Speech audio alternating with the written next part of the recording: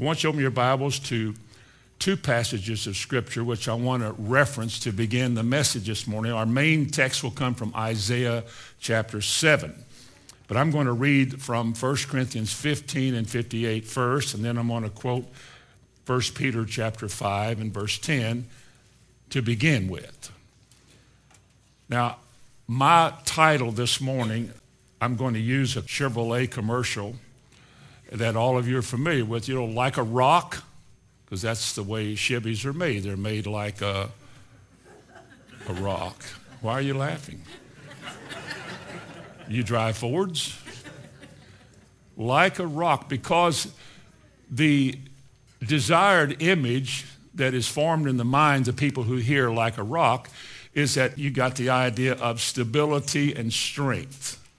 And when something is stable and not moved off course or not affected by elements, the wind, the rain, when something can withstand all of that, you have what we call being stable or established or firmly planted. Now, 1 Corinthians 15 and verse 58, if I might read that for you first, Paul writes, "Therefore, my beloved brethren, be ye steadfast, unmovable, always abounding in the work of the Lord, knowing that your labor is not in vain." Notice he began with that, be ye. It's not like somebody can be that for you or somebody can do this for you, but he says you, by an act of your will, a choice that you make, you be steadfast and unmovable. Because it seems from where I have looked over the years, from my little perch for the last 40 years, that a lot of folks meant well, talked well, but didn't do well. It didn't take a whole lot of events in their life to move them off course. It's like their relationship with God depended on if something happened. And if something didn't happen, despondency sets in and you kind of want to back up and give up.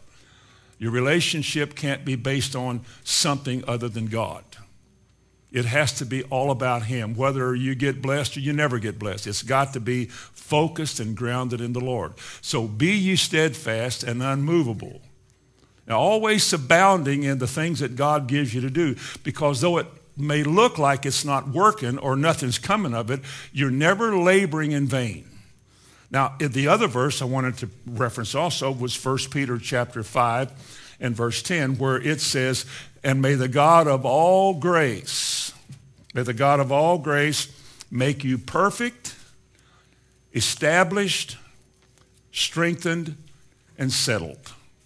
Now, again, the picture is something that God does because this is what he wants in all of us. He wants us to be strong. He wants us to be settled. He wants us to be established. All of these words describe the kind of person who has grown in the Lord and they're not going to be moved off course. What they believe and their relationship to God means more to them than anything else in the world. Anything. Now would you look in Isaiah chapter 7. Having said that, verse 9, an old familiar friend of ours, we've been here before, and he ends this 9th verse, "For if you will not believe, you will not be established." One translation says, "Do you not believe?" You don't believe. It's because you're not stable. It's because you're not established. Now let's put that together. God says, if you will not believe. Now believing, as you know, is an act of your will to take God at his word. Believing doesn't make the word true. You're not trying to believe the word of God will be true. It's true whether you believe it or not. It's given to you as an object of truth. And if you're willing to take it, then God will work it in your life and bring it to pass. You have a role to play when it comes to faith. Otherwise, we could never be judged because we don't have it. We're told to believe. He says, if you will not believe, if you are unwilling to believe, here's what it says, you will not be established. You're still nice, you're still kind, you're still a member of a church in good standing, or you're still a preacher, you're still that wonderful person that everybody loves, but you'll never be established. And it'll show up in your life by never being quite sure, never being settled, easily thrown into confusion or thrown off course, and never always needing somebody to pray for you, help, like that. But he said, if you will believe, you will be established. Now, it's interesting in the Hebrew dictionary that the words believe and establish are the same words. The way it says it is the way scholars say it that's right. If you will not believe, you will not be established. This is what one dictionary says. It's a verb meaning to be firm. This is a description of who you are and the kind of person God wants you to be. It's a description of a person who is to be firm, to be built up, to support, to nurture, or to establish. It has the idea of faithfulness behind it. If being a member of a church and being a Christian all your life, going to church, I did. If you are unwilling to take God's word as the basis, the foundation for the rest of the actions in your life, you will continue through life being easily thrown off course. You'll never be established because you're never stable. You cannot be stable if you don't believe. If you don't believe, you can't be stable, established, settled. And something else about that, unless you know what you believe and why you believe it, you'll never be established.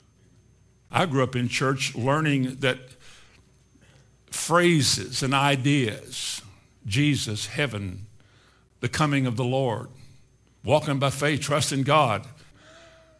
I just learned that there are certain phraseologies that goes with Christianity, and you just sort of adapt that. And you're a Christian, and you say, praise the Lord, I'm going to heaven, hallelujah. Or thank you, Lord, I'm trusting God. He's all I need. He's all I need, we sing. 'Tis so sweet to trust in Jesus. We sing those songs, memorize those songs, and feel good singing them. But then if that's true, then why are we so easily thrown off course? Maybe we're not grounded. Maybe the problem is we're not grounded. You see, unless you know what you believe and why you believe it. Do you believe it because it's what we're believing right now? Do you believe it because you're a Methodist or a Baptist or a Presbyterian or Episcopalian or something? Do you believe it because that's what our system tells us to believe? Well, you're believing what somebody else said, not what you really believe. To believe something, you have to check it out yourself. Faith is a personal thing. It's a result of a relationship between a man and God whereby the words of God dictate the life of the man. And you say, well, I'm going to do that because God said to do it. I'm going to count on God to do that. Can God lie? No. Well, I'm going to count on God to do that, so you begin to hold fast to him. Listen to these words in the New Testament about being grounded. I will tell you from my experience, I don't know about yours. In all the years I grew up in church and went to church and was a part of church, I don't ever remember being challenged to be grounded or even knew what grounded meant.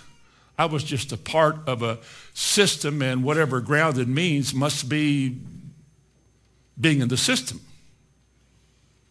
The only teaching I ever remember in church was in Sunday school class, sometimes by teachers who didn't want to teach, but it was their turn.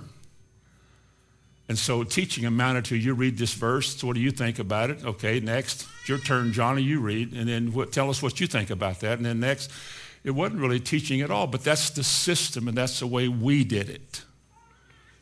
And so I never really knew what grounded was.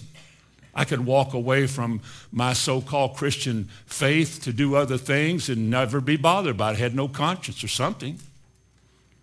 I would hear sometimes about one of the commandments in the Bible, thou shalt not, but it didn't bother me to do it. I had no sense of relationship with God where I was bothered by violation of his word. It had never been drilled into me. I'd never been taught. It just never was a part of what I did in Christ, in the church. The reason that a lot of people give up easy, and the reason that a lot of people are unstable and never quite sure and so easily made afraid of what's happening and what's going to happen is because they're not grounded in the Word. Does your Bible say that he has delivered us from all of our fears? Then why are Christians so fearful? Because they are.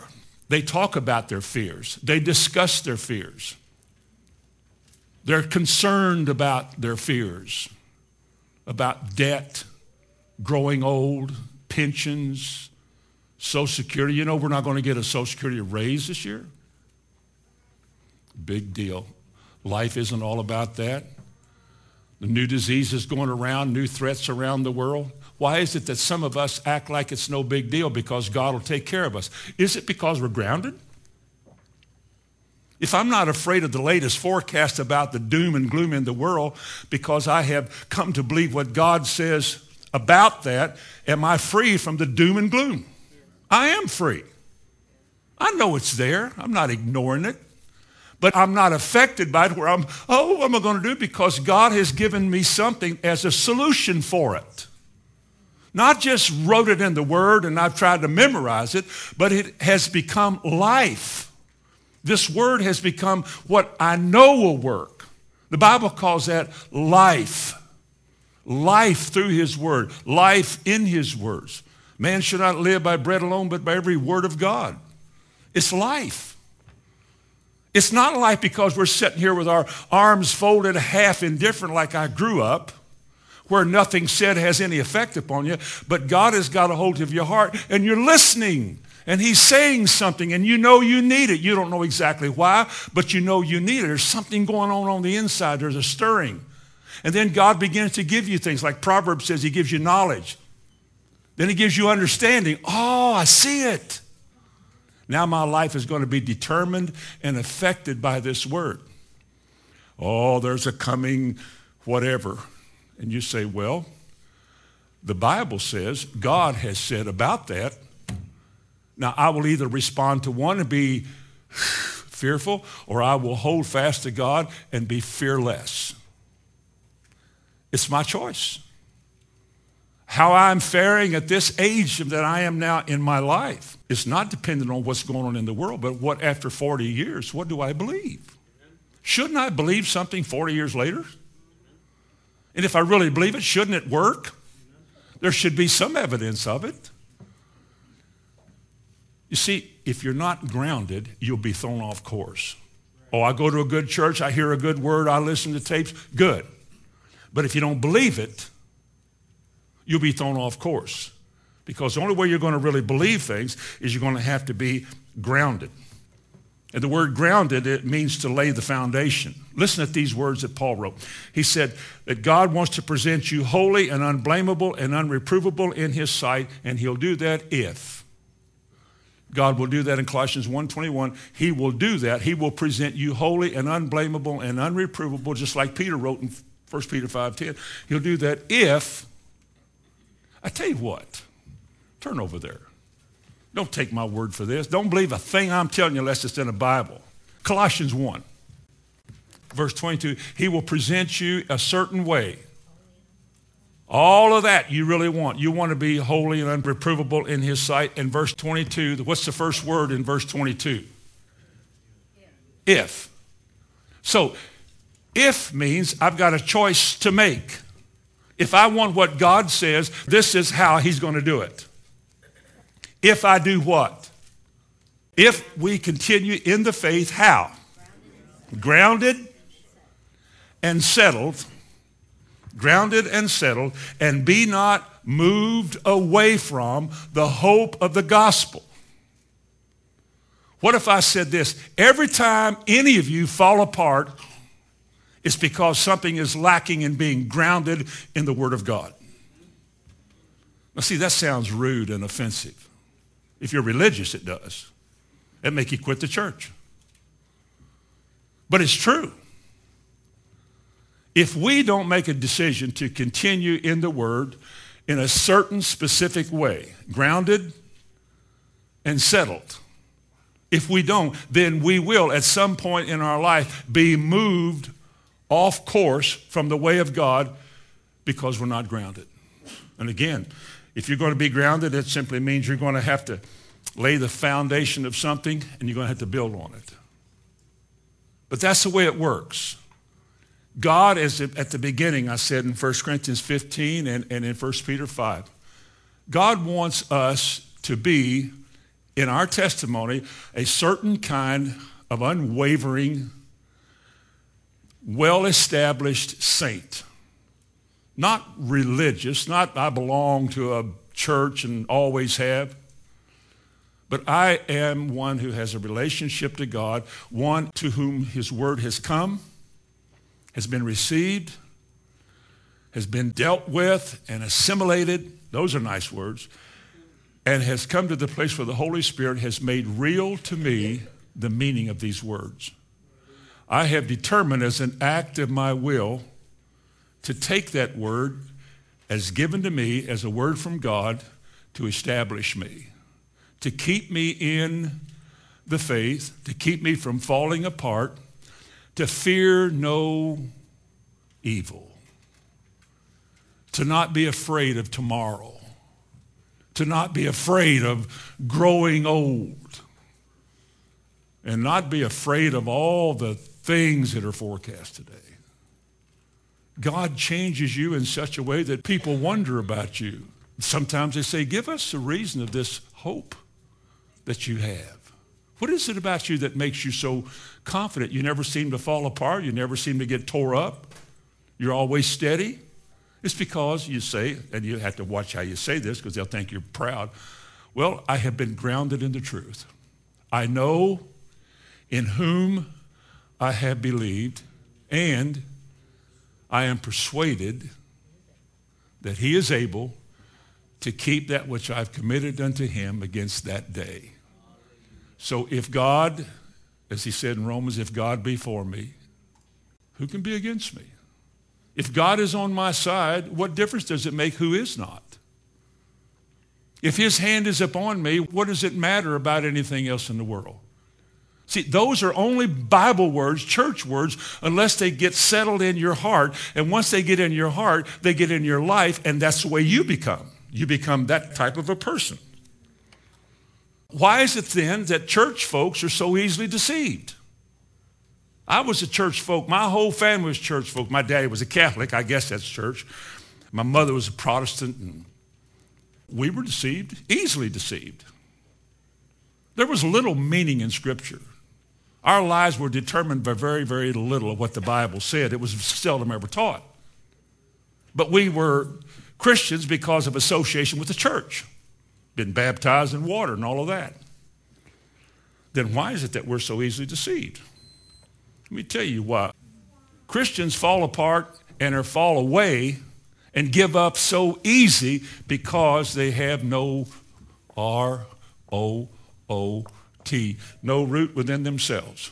Remember the story of the sower and the seed? Matthew chapter 13, and in verse 21, Jesus describing the sower and the seed, he said this, and he said the seed that fell in a certain place is descriptive of a person who immediately receives the word with joy. And man, we clap and we cheer, we shake his hand after church. And we're so glad you come to the faith, you're born again now, they say. Here's what Jesus said. Now your Lord said this, yet he hath no root in himself. He dureth, or he endures for a while. For when tribulation or persecution arises along the way, by and by, he is offended. Let's don't lose this. Let's hold on to this for just a moment. He said he comes to the Lord, hears the word, gets convicted, responds to it. Because he sees his need. Comes forward in the meeting, raises his hand, whatever people do. He gets a hold of this thing for a while. Studies, reads, goes to church, prayer meetings, and all of that. And like so many things, like so often, people take off quickly. Boy, they're just enthusiastic. They're in this church every time you meet for months. And then one day, things happen.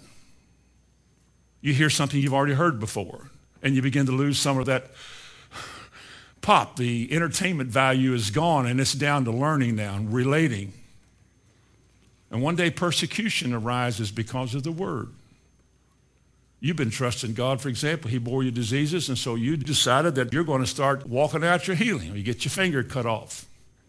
And you don't run and spend, what, 15 or 20,000 bucks to get it fixed, whatever it costs. I don't know what it is. Or you hurt your leg and you decide you're just going to trust the Lord. You're just going to trust the Lord. And people look at you like you're crazy. Wonder what they would say if we said, you mean you're a Christian and you don't trust the Lord? You mean you're born again and you're afraid to trust the Lord? Don't you know that God will fix you?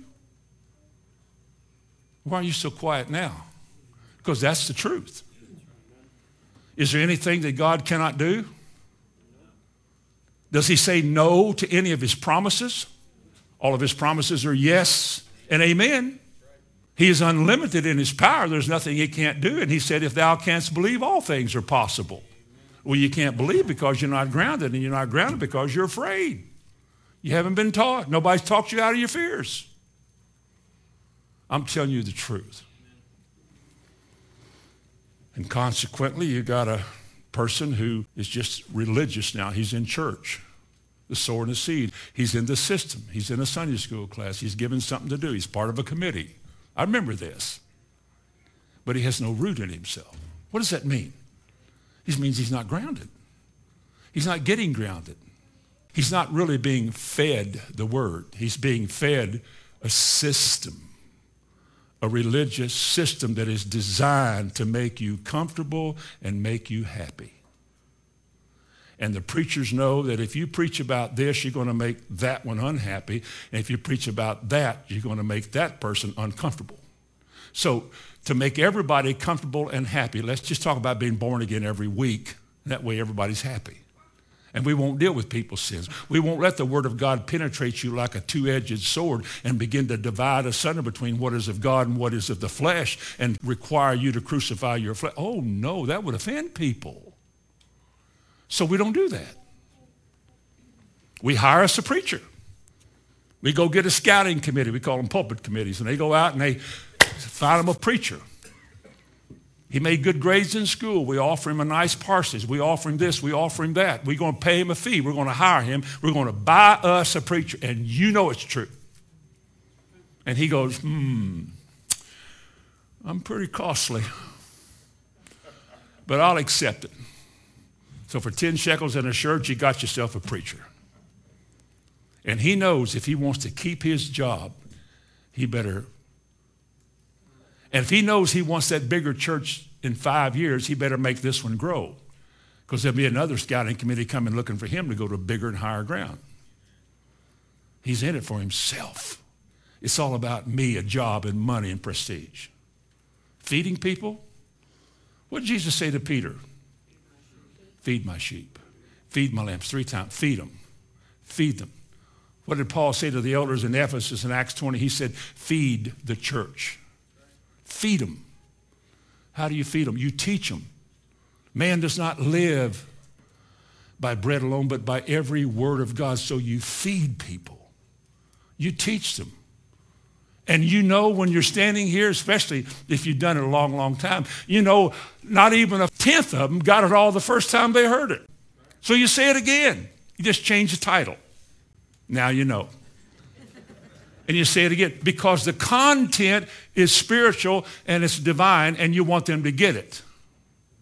And so you keep giving it to them. You feed.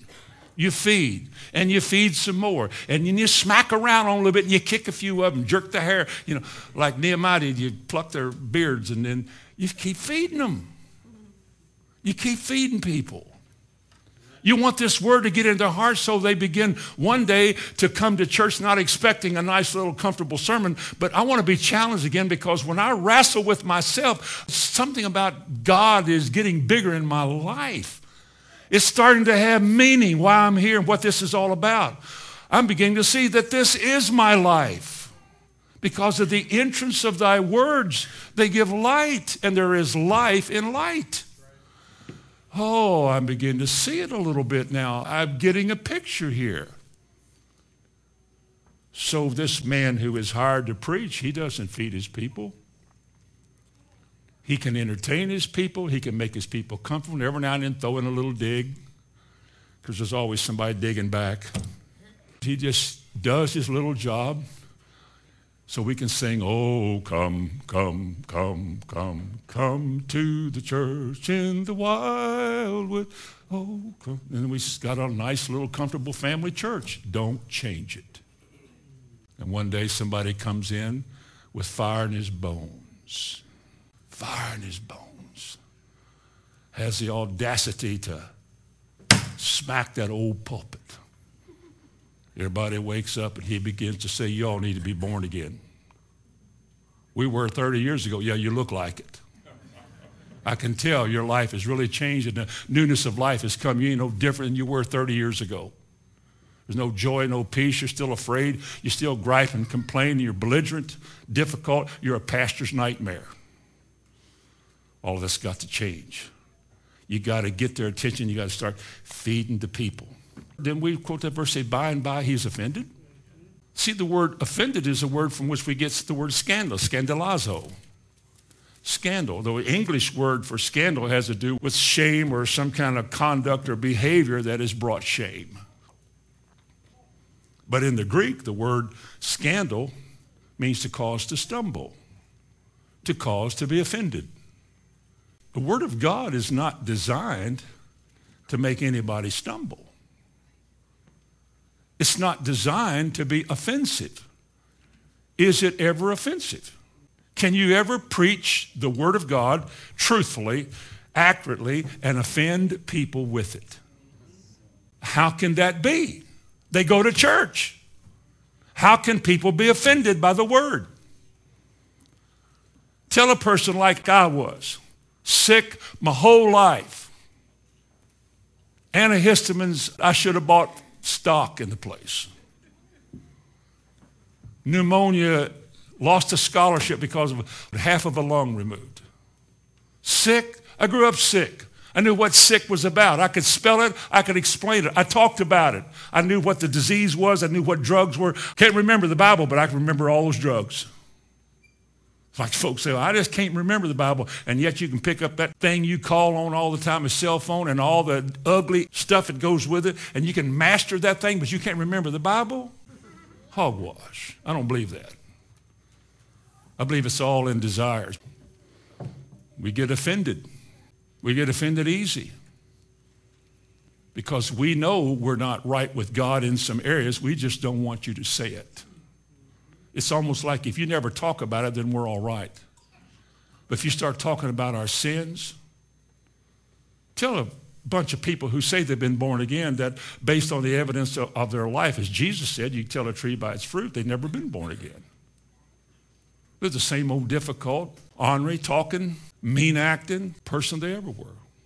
They went to church, maybe got baptized. Nothing changed. They're no different than they ever were. They have other gods before them. They'll miss a lot of things instead of going to church. They're tight and stingy. Nothing's changed. Are they really born again? No.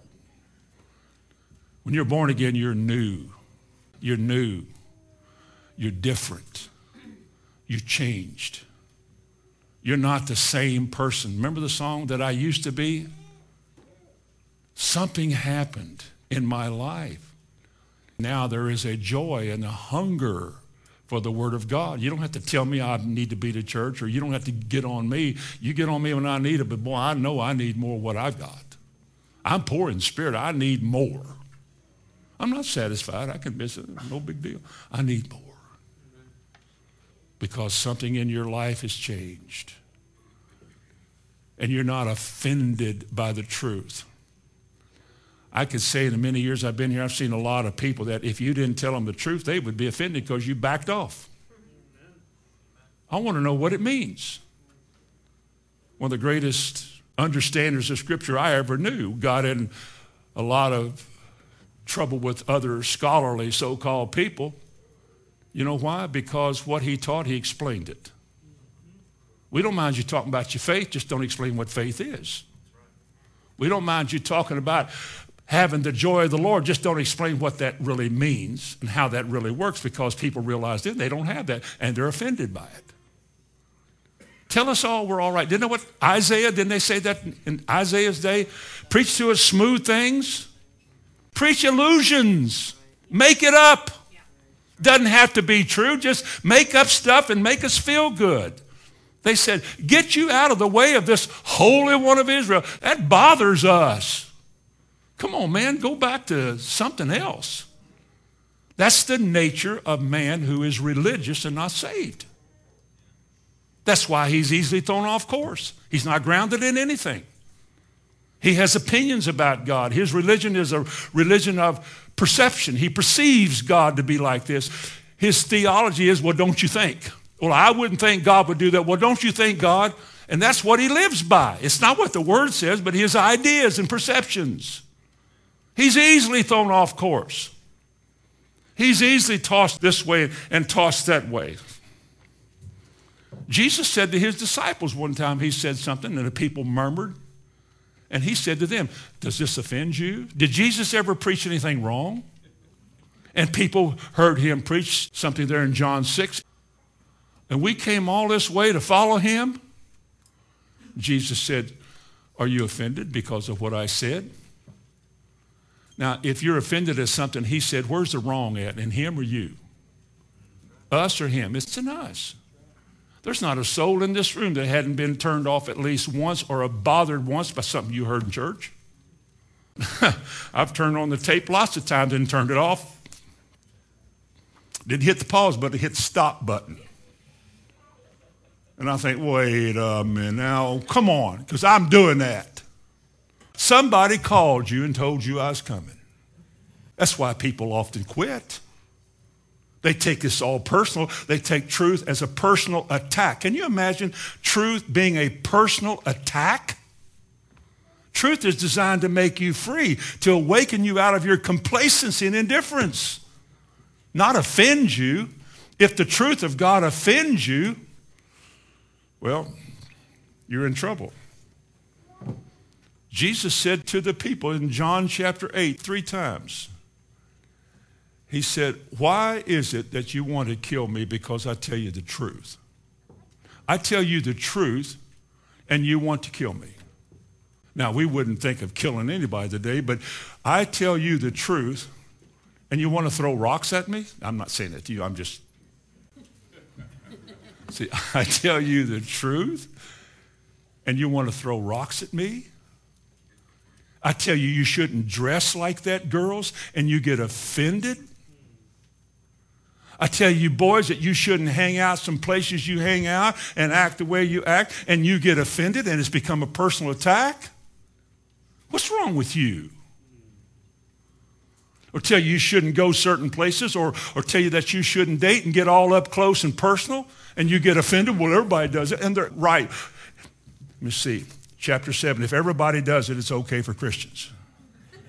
Hezekiah 6, verse 4. Why would you be bothered at the truth? If I tell you that some of you miss church far more than you should because you put other things first, why should that offend you? It's true. I wouldn't expect you to say, oh boy, I'm mad now. I'm so glad. I know that. Or you complain all the time, or you got a dismal attitude, or you're always griping about something, and I point that out. Why should that offend you? We just showed you the truth. You can fix it now. If it's never told, you never get fixed. Or that girl you're living with or wanting to live with, or that boy, whatever. In a bigger church, you get caught here real easy. And we're not supposed to say anything about that because that might be offensive. Well, of course it's offensive. It's offensive to God.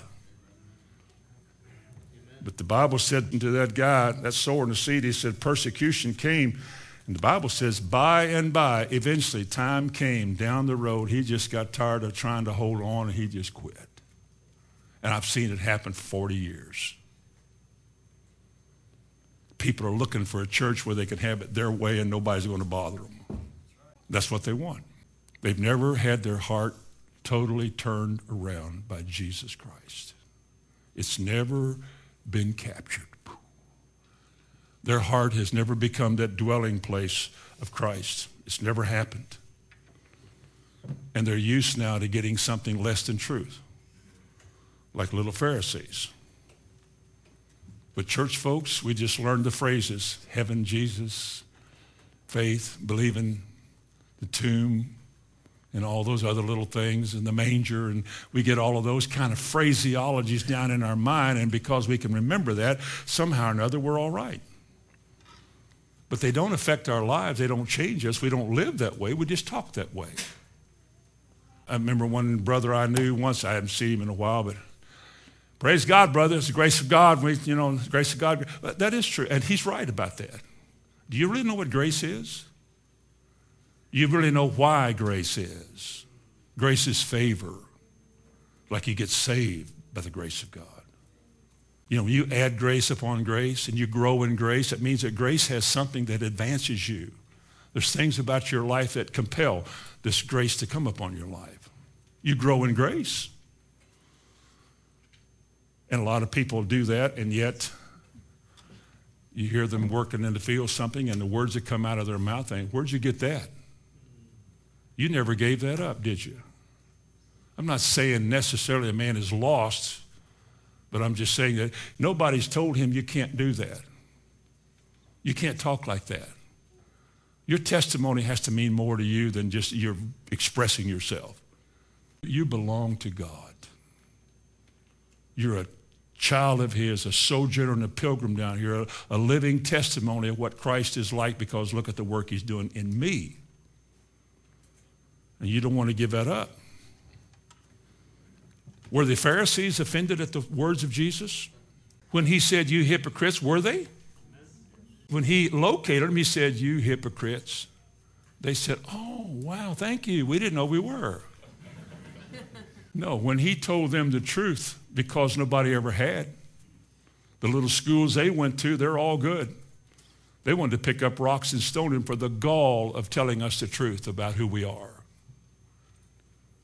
But the Pharisees who were offended at his word were like a lot of people today. James describes, they look into the mirror of the word. The Bible says, if any man is a hearer of the word and not a doer, remember that?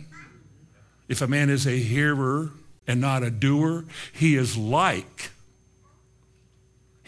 a man who beholds his natural face in the mirror, and he goes his own way, but he can't really describe himself, doesn't remember it. Well, people do that spiritually.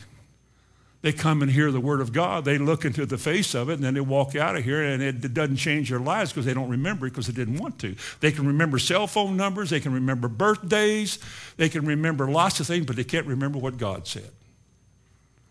See, that's why we're easily thrown off course as religious people. That's why church members are so easily deceived. Most of the cults, the Mormons, Jehovah's Witnesses, most of those people get their people from churches. Because church people don't know what they believe. They haven't been fed. They're not grounded. They're easily thrown off course. They're easily deceived. And that's a big problem. That's a terrible problem. If we're going to be stable, settled, and steadfast in what the Bible says, it's going to be like Paul said, as you have therefore received Christ Jesus the Lord, so walk ye in him. And then the two words that he adds to that, rooted and built up in him.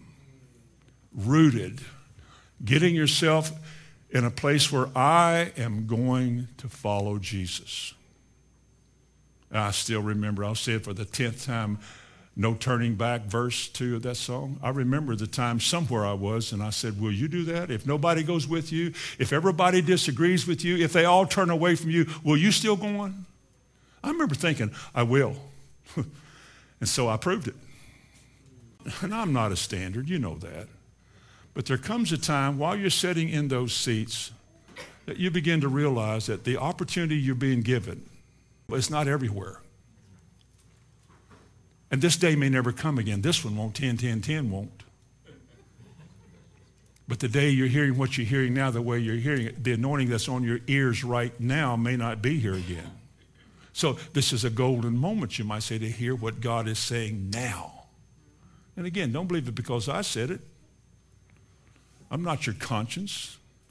I'm not God. I'm just a man like you are. You search the scriptures and see what they say, and you believe it because it's there. Now I'm going to give you 4 things, 4 traits that will establish you There's more than this, but these are 4 basic things that I see will establish you and make you firm and ground you in the faith. Number 1 is the fear of God. The fear of God. Many of the great men in the Bible were described in what they did that their greatness is noted about. They were described as being in the fear of God. Abraham, Noah, moved with fear and prepared. Abraham raised that knife to slay that boy, and the angel said, do thy son no harm, for now I know thou fearest God. Then there was Ezekiel. There was Hezekiah, Jehoshaphat, Job. In the New Testament, there was Cornelius, the midwives of Egypt. The Bible describes their actions all about move with fear, or they feared God. The fear of God is always an attitude. It's an attitude. It's a mindset. The fear of God is foundation. It's the number 1 point in all sermons. It could be.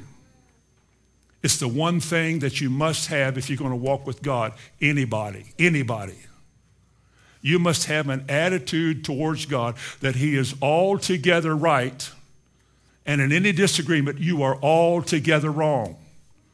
That he has the final say, and your life is limited to whatever he wants, for he makes the final judgment, and therefore you must submit yourself to God in all things. Our God is a consuming fire if you need help. Well, we don't serve him because we're afraid of him. Do you serve him because you treat him like a good guy? Look at the way people talk about God today. Well, I don't think God would hold it against me just because. God understands. We're just in the flesh. We can't help our weaknesses. I mean, we're laden with weaknesses. We're human beings in this world. You can't just do right all the time. You can't live with the Sermon on the Mount. Who can live by the Sermon on the Mount if it's ever taught? Crucifying the flesh, come on. What's that really mean? That's something Jesus already did for you. No. Taking up your cross daily and following, come on. Who can do that? Well, these are some of the things that the Bible says. These are things that God says. If you fear God, your attitude towards God is right. Let me show you a verse of Scripture in Jeremiah. A verse of Scripture that shows you the impact of the fear of God as God gives it in your heart and what it produces in your life. Jeremiah 32 and verse 40. Jeremiah 32 and verse 40. God says, and I will make an everlasting covenant with you.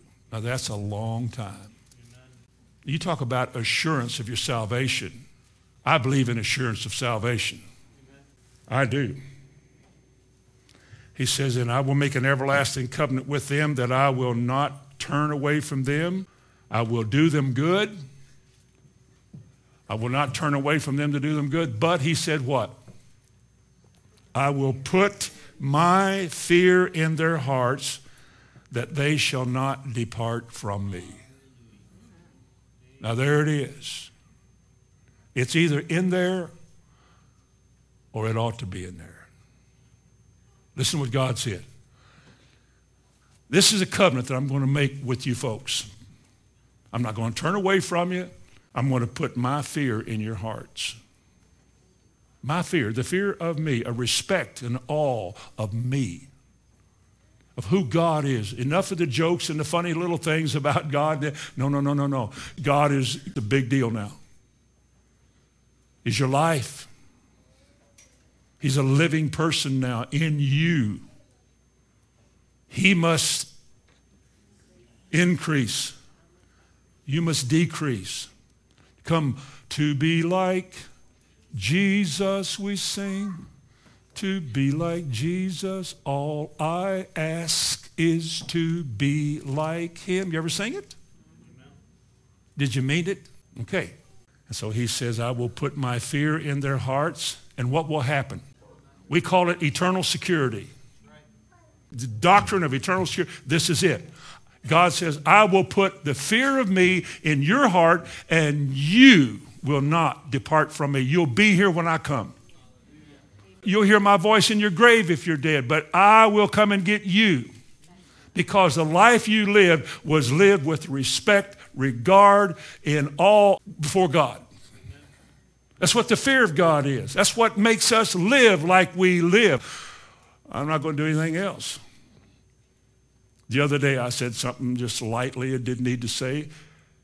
And by the time I got home, I hadn't even thought about it. Got home, and at just one moment I was not doing anything, and that came back to me. You shouldn't have said that. And it was like, ooh. All I could think was, God, I am sorry. I'm sorry. My foolish and ignorant mouth. Forgive me for that. It wasn't a really big deal, but God makes little deals big deals when they're not holy deals. He wants you to be holy. You put a watch over your mouth and guard the door of your heart lest you offend God. And you fear God, and that's why you would repent of certain things. In Proverbs 3 and Proverbs 8 and Proverbs 16, the Bible says, by the fear of God, we depart from evil. That's why we turn away from evil. The Bible says, by the fear of God, men depart from evil in Proverbs 16 and verse 6. Another thing about the fear of God is that it comes by hearing. Teach the people the fear of God. You find that in Deuteronomy chapter 4 and verse 10. In Psalm 34:11, he says, come and hearken unto me, you people, and I will teach you the fear of the Lord. You know what that means? It means I will teach you who God is. You will begin to see him, especially in his attributes. All the things that describe God, his omniscience and his omnipotence, his omnipresence, and you begin to look at all of this. Revelation comes to your heart by the illuminating work of the Holy Spirit. And you find yourself going, oh, God. Not everybody has this happen, but some do. These are the ones who live like, oh, God. And the Bible says they will never depart from him. They'll never fall away. They'll never fall aside. They'll never be indifferent. They will have that loving relationship with God the rest of their life because of the impact of what God means to them. That's one thing, the fear of God. Secondly, is the will of God. How could you be faithful? How could you live right without knowing the will of God? Without knowing the will of God, you cannot be steadfast in all things. For example, is it God's will to heal? Well, there's a lot of people that aren't. So what's the problem? Is it with God? I would have to say it's with man. There are lots of reasons people's faith doesn't work. You know that. There's lots of reasons why what God has promised does not work for us or has not worked for us. Sometimes people are under a curse. Did you know that? There's lots of ways curses come. But without being taught, or we never get concerned about it, we just think, well, God said he would, and I know he could, and I know he has, and apparently he doesn't want to in my case, and therefore, blah, blah, blah, blah. No, sir, there's always a reason. God doesn't give you a promise and then say no.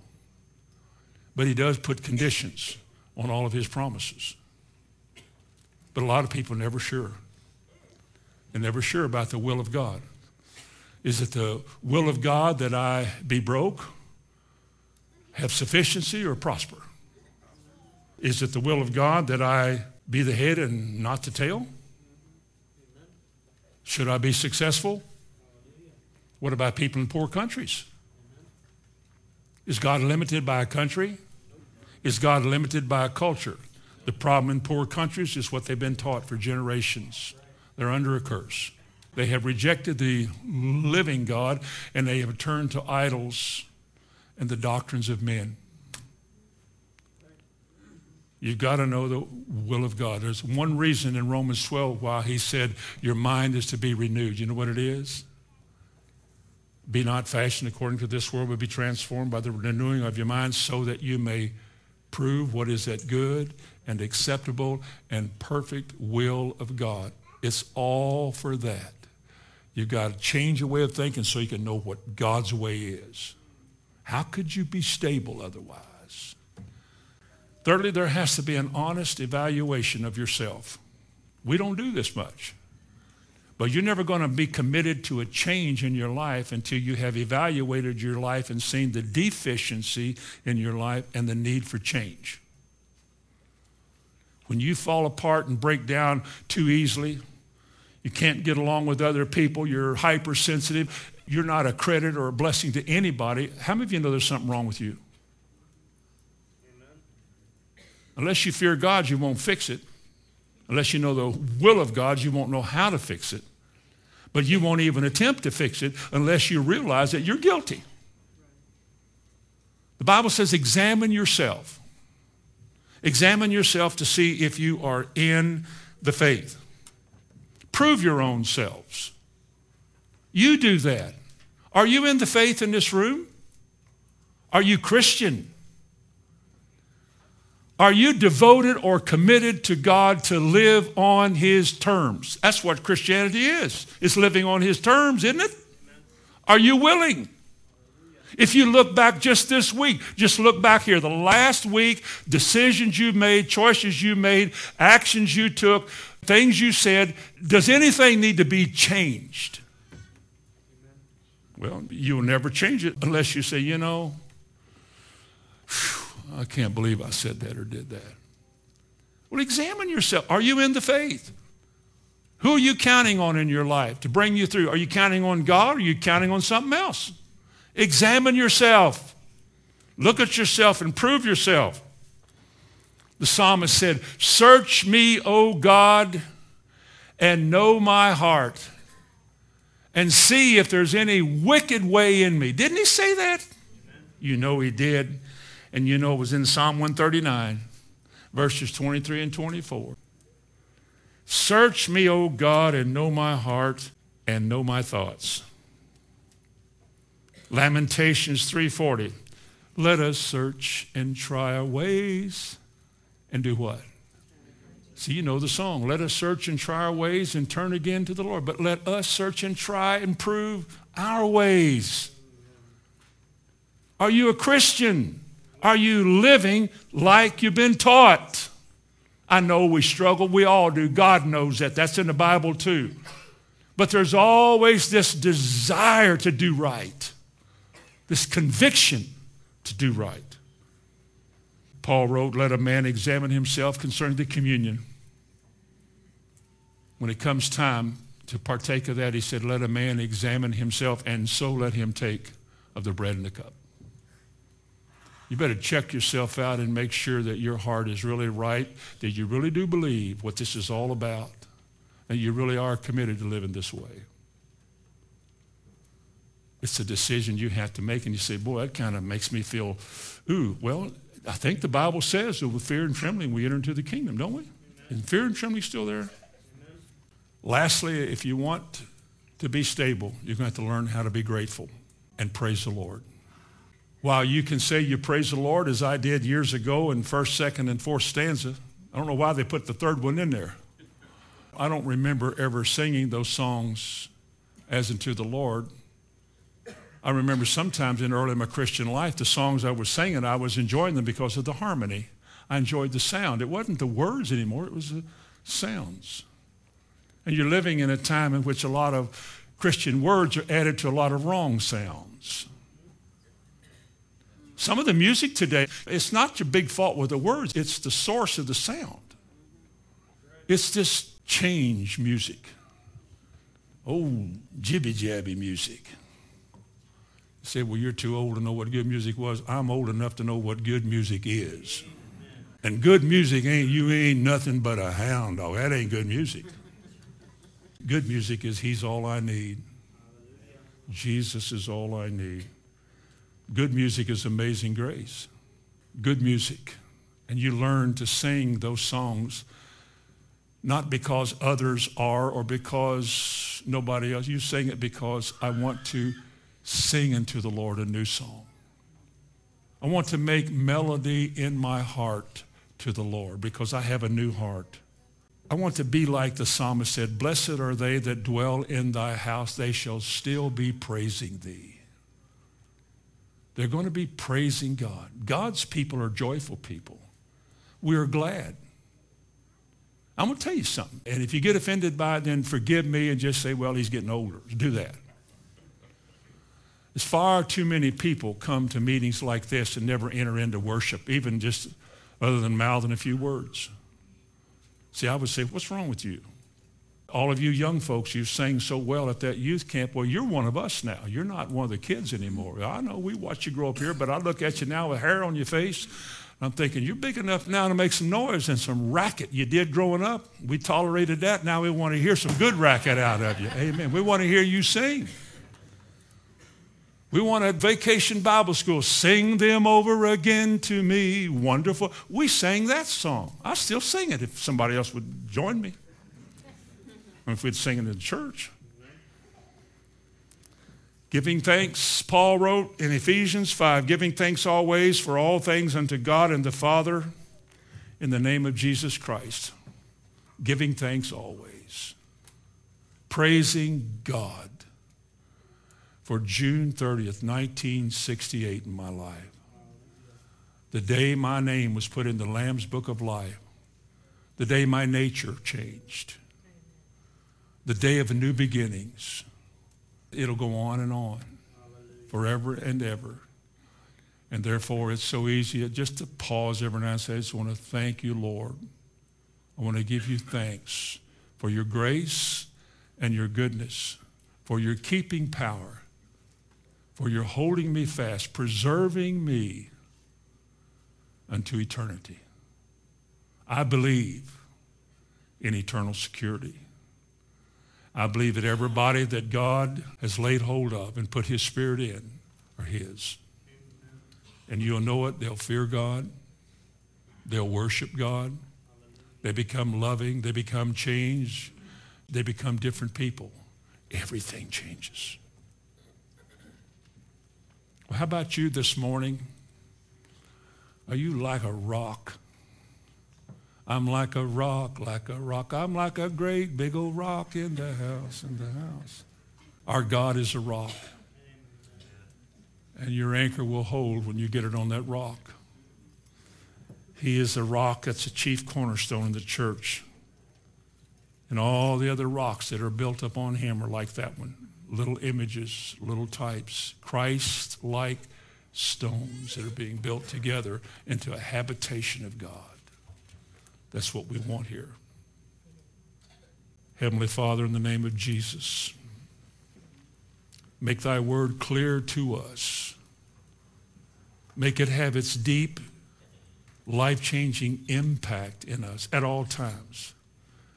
Forgive us for ever being weary of hearing it or going to a meeting, but cause us with glad-heartedness to ask and to seek your will and your anointing as we attend meetings and live our lives every day, to rightly put your word to practice in our life.